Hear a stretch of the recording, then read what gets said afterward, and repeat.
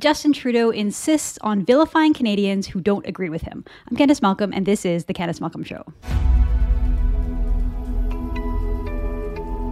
Hi, everyone. Thank you so much for tuning into the podcast. This is becoming a theme here on the Candice Malcolm Show, is that Justin Trudeau sees the world in a very black and white way. According to Trudeau and according to his rhetoric, which really he's heated up as of late, we heard it throughout the election campaign, and now that we're back in lockdown, Trudeau is sort of lashing out again, and his rhetoric is very angry, and according to him, everything that's wrong in the world, all the ills of society, and the entire reason why we're in lockdown, not just lockdown, the reason why we have queues in our healthcare system, the reason why people aren't getting proper care when it comes to other illnesses like cancer, it's all simply because of the unvaccinated. If only those people would change their minds, come around to his point of view, get vaccinated, this whole thing would be behind us. Well, that's a bit simplistic thinking. And to get into it a little bit more, I am joined by a longtime journalist and columnist with the Toronto Sun. I'm talking about Laurie Goldstein. Laurie Goldstein began his career with The Sun back in 1978, starting out as a general assignment reporter. He's covered politics at City Hall in Toronto, as well as Queen's Park, where he was the Toronto Sun's columnist and bureau chief from 1985 to 1990. Laurie has held a variety of positions at The Sun, including city editor, associate editor, and comment editor. Laurie Goldstein, welcome to the program. Thank you so much for joining us. Thank you for having me, Candice. Well, you've seen it all, and you've been covering politics for a very long time. So I want to ask you your opinion on the Prime Minister, on his approach, his communication approach, as well as his handling in general of the pandemic. And why do you think we're seeing him get so angry and lash out so much at the unvaccinated here in Canada? Well, I think it's political and it's unfortunate. The Trudeau government has polls both internally and externally that shows that a lot of Canadians are angry at the unvaccinated. And so he's playing to that. To me, that's not what a leader is supposed to do. A leader in a time of crisis is supposed to bring people together. But it's beyond that. Sometimes he makes a distinction between people who are genuinely vaccine hesitant and people who have medical exemptions and children who can't be vaccinated, very young children. Sometimes he doesn't. Sometimes, as you said, it's just this tsunami of anger directed at the unvaccinated. And to me, that's wrong. It's wrong on the facts, and it's not what we need as a country. Abacus Data, who's a pollster who's hardly critical of the Liberals, did some very interesting polling over the summer. And it found that the people who don't want to be vaccinated are into two groups. One of them are what we call the vaccine hesitant. That may be a bad term. Maybe call it vaccine skeptics. And the other is people who are what we would call anti-vaxxers. They will never get vaccinated. But half of that group, millions of Canadians, are people who are genuinely concerned about their health when it comes to the vaccines. Abacus Data found they are not ideologues. They vote along the same lines as in elections. As they stand on this issue. They're just genuinely skeptical of government in general, more so than, I guess, the average person. And they have legitimate concerns. And they're the group we can reach. They're the group. So in other words, we can probably cut by half the 4 million Canadians who aren't getting vaccinated if we keep sending the right messages to them. When I wrote that column, people thought that it would be I would get a negative reaction. I got an enormously positive reaction. And I had heartbreaking emails from people who were denied access to their family over Christmas, even though they agreed to be tested. And when you looked at their concerns, these were not crazy people. They were people who had watched what the government told them. And a lot of it didn't jibe with what they were seeing and what happened. Now, the other part of my column was to say that Prime Minister Trudeau and Ontario Premier Doug Ford have contributed to this vaccine hesitancy. How have they contributed to it? Okay.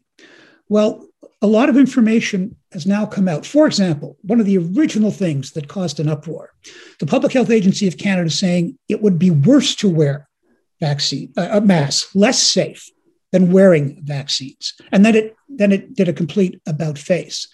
Now we know that when the Public Health Agency of Canada was telling us not to wear vaccines, there was masks, I think you mean. Wear masks. I'm sorry, wear masks.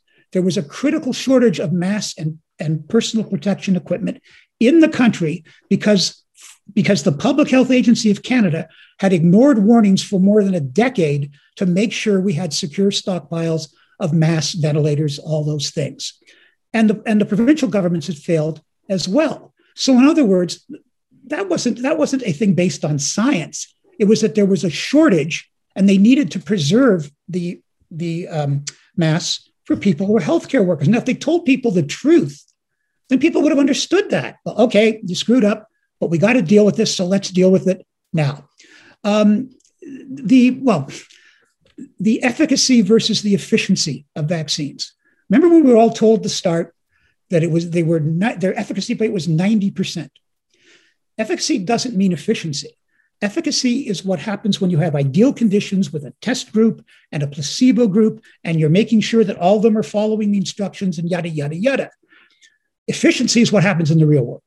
And what we see now is that efficiency is very different from efficacy. And I want to be clear. I've taken my vaccines. I've taken the booster shot. I think people should. But as you're discussing on this show, it's what our leadership has been doing to us. Remember when they said to us, closing the borders won't do any good. The vaccine doesn't respect borders. Quarantines, bringing in people from planes coming in, that's really not going to help because it's already here.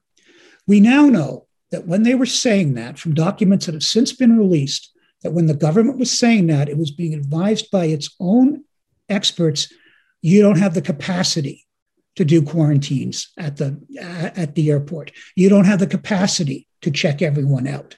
So again, they weren't honest and truthful with us. Just tell us that, look, we have the largest unguarded border in the world. We have people coming in from all over the world. We don't have the capacity, but they didn't. They argued it was bad to do. And now we know that countries that did it, admittedly, many of them islands, like Taiwan, which did better than anybody in the world, did this from the day they knew that the Chinese government was talking about a SARS-like virus. That was December 30th, 2020. And they moved right away, and they had better data than we did and all those things. But what I'm saying is that these things contribute to vaccine hesitancy.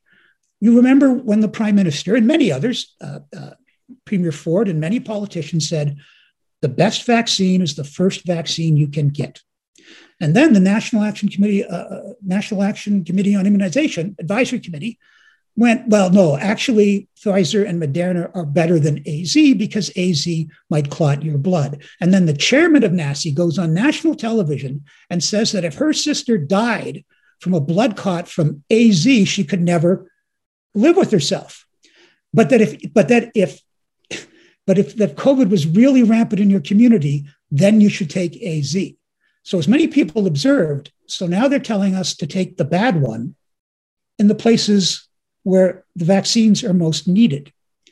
I took AstraZeneca, and I went through hoops to get my second dose of AstraZeneca when the government was telling us, no, we're stopping those for first, and we're stopping them for second.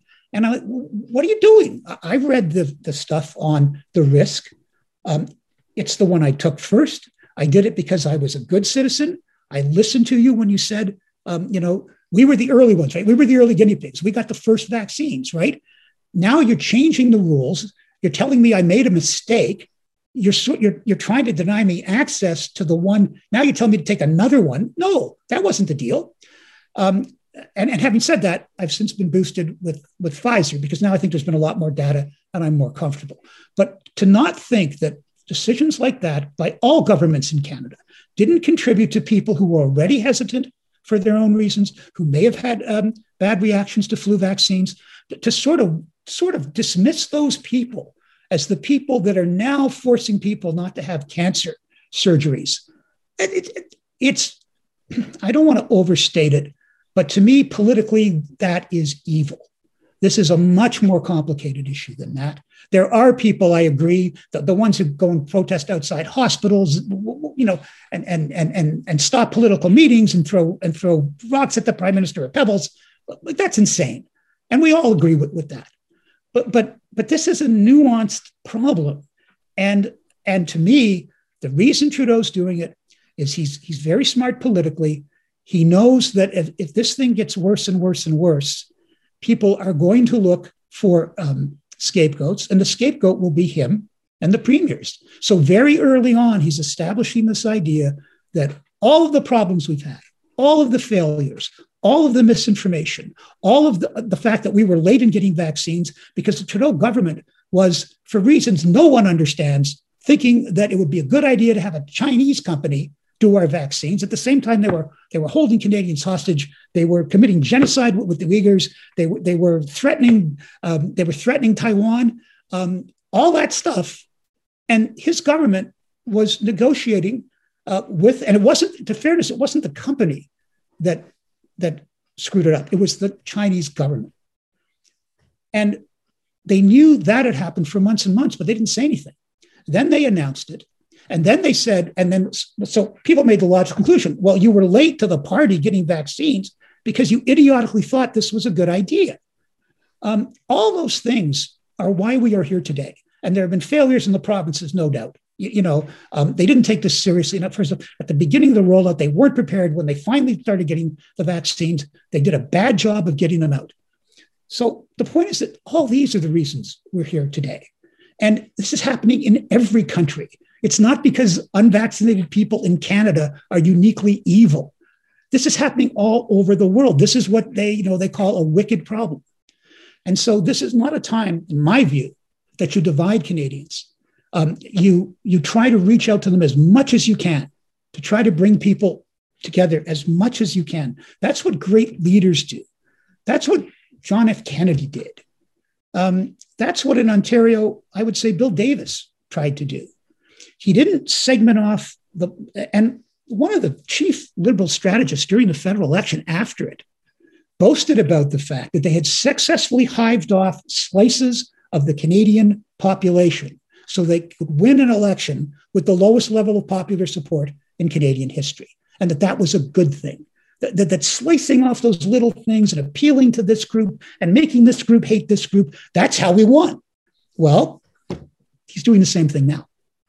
Well, it's like the balkanization of our country. It's not going to last if you continue to just openly pit people against people and pit them against each other. Lauren, I think you did a great job of explaining all the many reasons why one might be skeptical or hesitant, or at least say like, hey, let's wait and see. I think it'd be perfectly reasonable to say, let's just wait and see how this vaccine rollout goes for the exact reasons you laid out. My husband and I were keen to get vaccinated because we just wanted to go back to normal. We were down in Florida and our plan was to get the Johnson & Johnson vaccine. We wanted to be one and done. And we had our appointment scheduled. We were in Florida when Florida Governor Ron DeSantis and the U.S. CDC banned Johnson & Johnson, said they were pulling it because of concerns about adverse reactions. And so, those are the kind of things that would make you sort of pause saying, I'm glad I didn't get it because now they're saying it's not safe, even though 6 hours ago, they were insisting that it was safe. And then there's another layer on top of that you didn't mention, but this is the social media censorship that we have seen, which just, in my view, further fuels the hesitancy and the skepticism. If you sow any kind of doubt about the safety of vaccines, if you ask questions, if you raise valid medical concerns, if you look at the way that the trials were run and you ask scientifically legitimate questions about that, you get kicked off of Twitter, you get banned from YouTube, you get your page removed from Facebook. And so, the fact that we have all of these sort of forces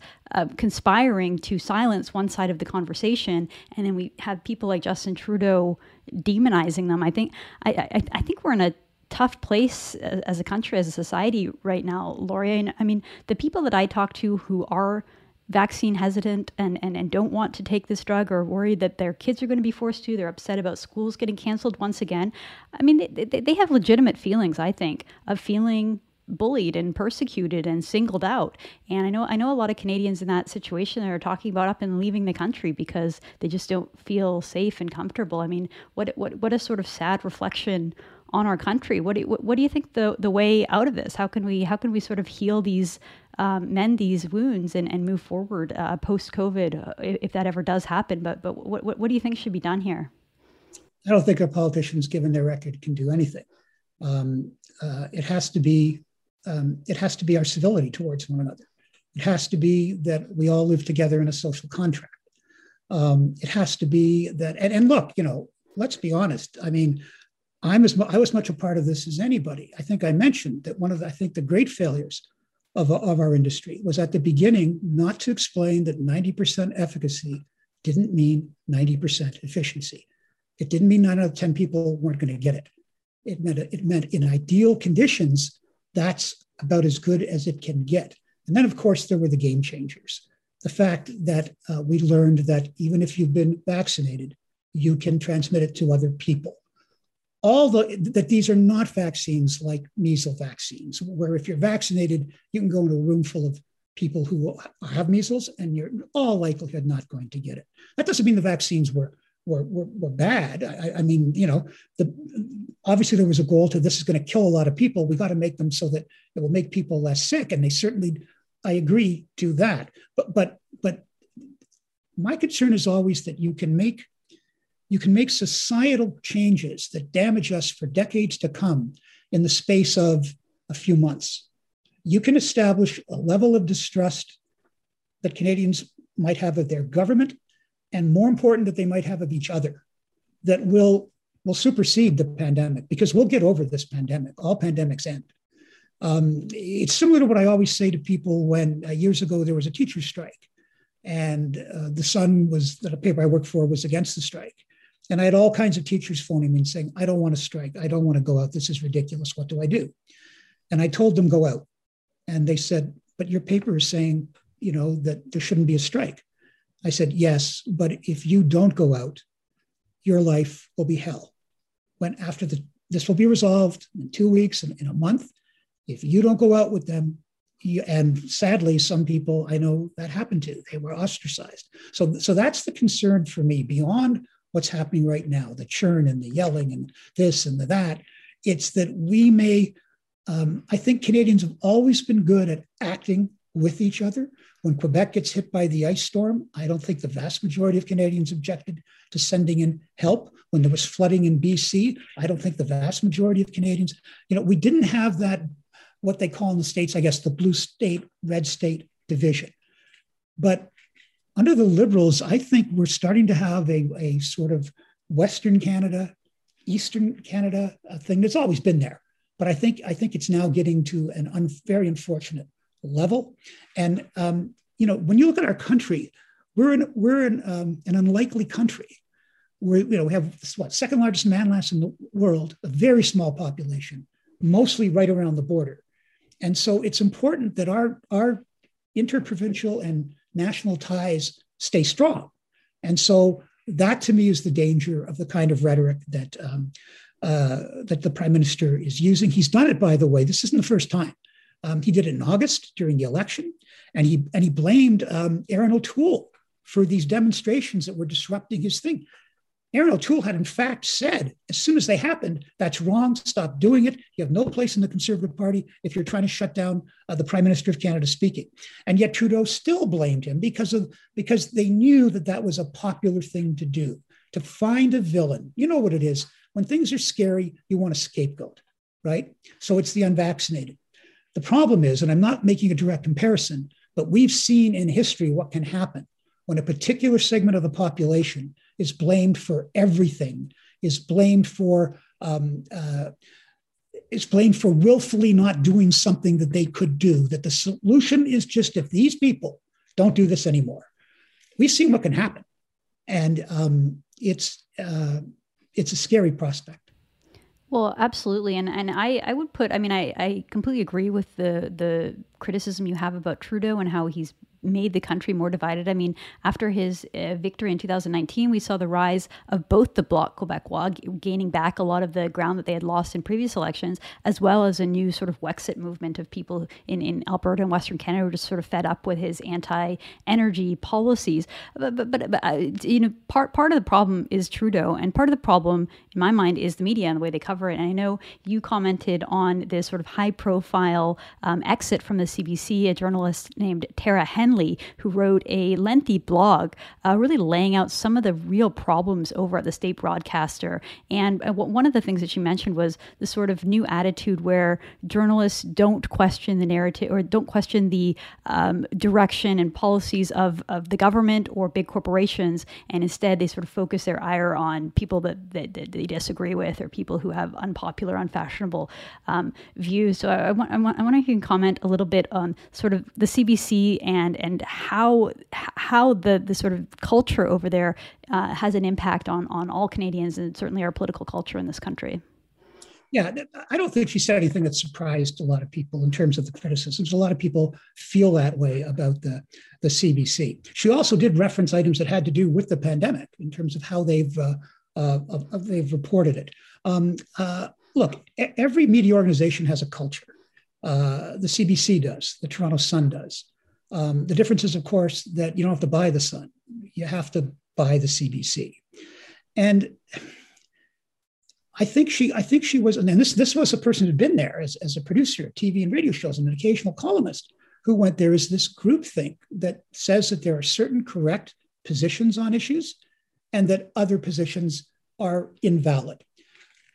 Personally, when I wrote about what she said, I said that I've thought that for years. I think that if you look at the mindset of the CBC, it is much closer to the views of Justin Trudeau and the Liberals than it is Erin O'Toole or whoever the Conservative leader happens to be, and the Conservative Party. If you look at issues like freedom, if you look at issues like climate change, if you look at hate crime, law and order, and I think that is something that we should be worried about. Now, the Toronto Sun has a conservative view, but we don't go out and do research to tell Canadians not to use words like lame and grandfathering in. What was the CBC thinking of? We don't do a poll that specifically talks about, less than half, almost half, but less than half of Canadians would be comfortable moving to Alberta. What was that about? They didn't ask people living anywhere else, well, where would they be? And I remember tweeting on it and going, okay, but what about most people like where they live? That's the simple truth.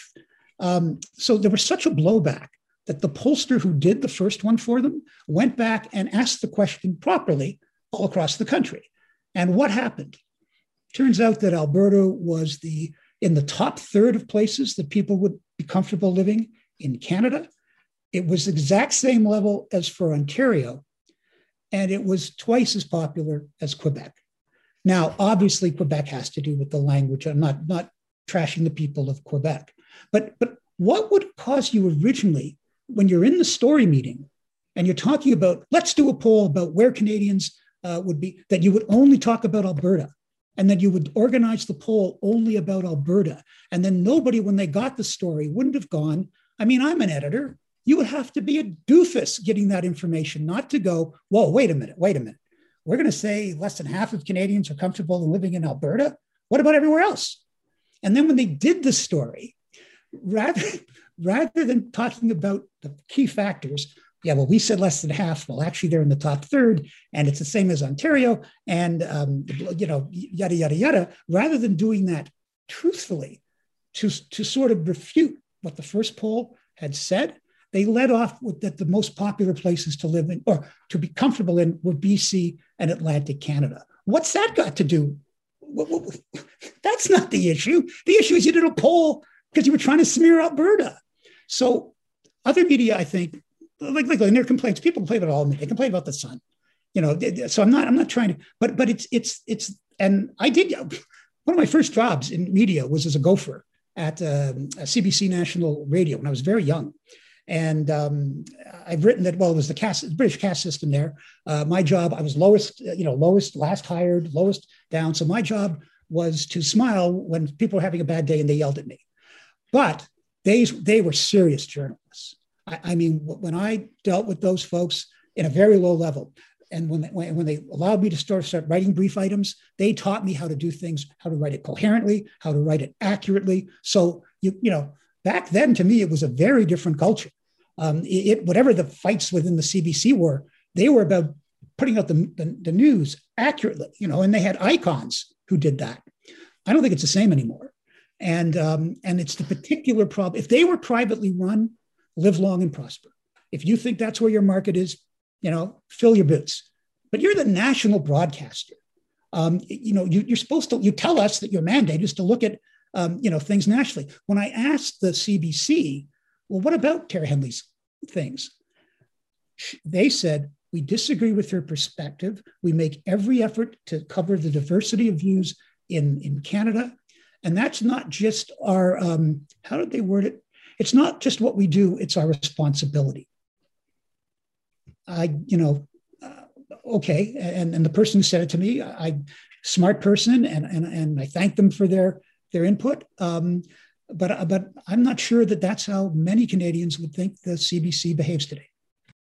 Well, it's so interesting, Laurie, because it's sort of like the worst of the sort of the fringe far left ideology, the dogma, the way that they look into and pull out race as a center of every aspect of every story. Like that, like a story can't be about a community, or it can't be about a family. It has to. They have to focus on the issue of race, which is often so divisive. It's like people sitting around. You mentioned earlier in the interview that Canada doesn't have the same sort of red state, blue state divide where we're sort of coming apart as a country. We're pretty united in some ways. And yet here's CBC sitting around a table scheming about, how can we bring in the sort of divisive American woke culture and bring it up to Canada to try to further divide a country. Oh, I have an idea. Let's look into and try to tell a story about how nobody likes Alberta and nobody wants to move there. It's like they're designing news to try to divide the country. Well, Henley said in her experience since I think it was 2013 before she resigned, as a producer and of TV and radio and an occasional columnist, that she was aware that in booking guests, people had to basically fill out the background of these people. Who are you booking? And the reason was they wanted more of certain types of people and less of other types of people. Now, I agree that there is legitimate concern that you want your commentary to reflect the country, right? And so I'll give you an example. If there's an issue about economy, and there's an Asian or a Black or a Filipino, economist who's expert on this, well, then of course you go and get them. Of course, like in other words, you're not putting that person on because of their color. You're putting them on because of their expertise. And what may well have happened in the past is that people Maurice weren't put on simply because, our audience won't like that. That was wrong and that needed to be corrected. But when you're sitting on your staff so much that they are filling out forms, well, okay, this person was this and this person was this, and I got to make more people from this group rather than that group.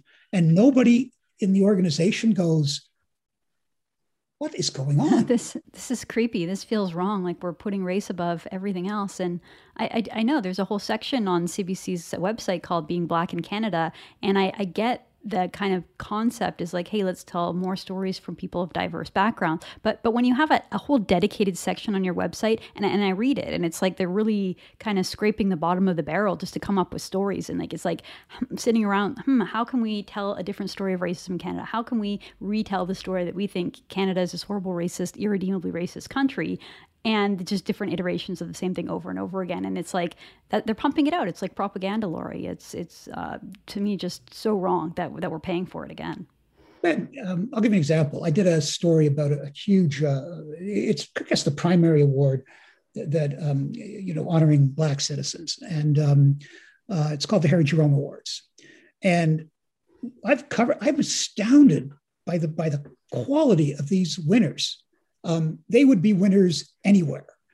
And, like, how often do we hear about that? How often do we hear about, actually, no, this community is integrating really well. And here's things they're doing with other communities. And here's Arab groups and Jewish groups working together, to try and achieve things, or working together on charitable endeavors. I worked for more than 2 decades with a Black charity that was founded by Jamaican Canadians who gave who were able to gather millions of dollars in donations in food and in hospital supplies. They sent them to Canada. They sent them around the world, and just they were everyday people. But of course, when you do that story, oh, that's a happy story. You do it once a year, and away we go. Are we really the most racist country in the world? Are we really the equivalent of apartheid South Africa? I don't think rational people believe that. But also what I noticed when I broach subjects like this, people say to me, "I'm so glad you're saying it because I'm afraid to say it." And that's the insidious thing. People are afraid to say things that are they went after Rex Murphy because he said Canada wasn't a racist country. Like okay, you can disagree. You can say, well, look, that minimizes the problem. Understandable. Or Wendy Mesley, basically her career destroyed because in 2 story meetings, she used the N-word and she said the full word because she was angry about racism. Now, and you said the context doesn't matter anymore. Okay, maybe it was insensitive, and maybe, if somebody objected, she could apologize and not do, but really, you create her a 40-year career? Whatever you think of Wendy Mesley and her work in the CBC, she was a loyal soldier to them.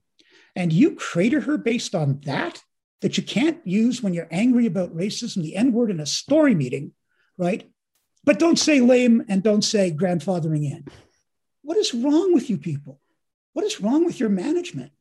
Well, there's just so much. There is so much wrong with it, and right, like the idea with Rex Murphy is call him. It wasn't just saying Canada's not a racist country. It says that we're not a country defined by racism. When you think of Canada, of course, there's racist people. There's racist people all over the planet of every color. And when you use every racist time, country, it's like you're saying a specific thing. Yeah, when you say Canada, it's like you're defined by it. Yeah, exactly. But I mean, it's the same thing. I mean, we could go on forever about this, but the Ontario Divisional Court just ruled that you can't ask math teachers to pass a basic grade 9 math exam because it's racist. Not because the law itself is racist or the intent of the law is racist, but because the impact is racially divided or whatever. So it's like they find racism in just every mundane thing, and I think it's really having a bad impact on our society. It's really tearing us apart at a time when our prime minister is also doing everything he can to vilify people that he disagrees with. So, Laurie, I mean, it's a tough time in Canada right now, but we really appreciate you coming on the show and helping us make sense of it. Thank you so much for joining us. Thank you for your time. Thank you for having me. All right. Thank you so much for tuning in. I'm Candice Malcolm, and this is The Candice Malcolm Show.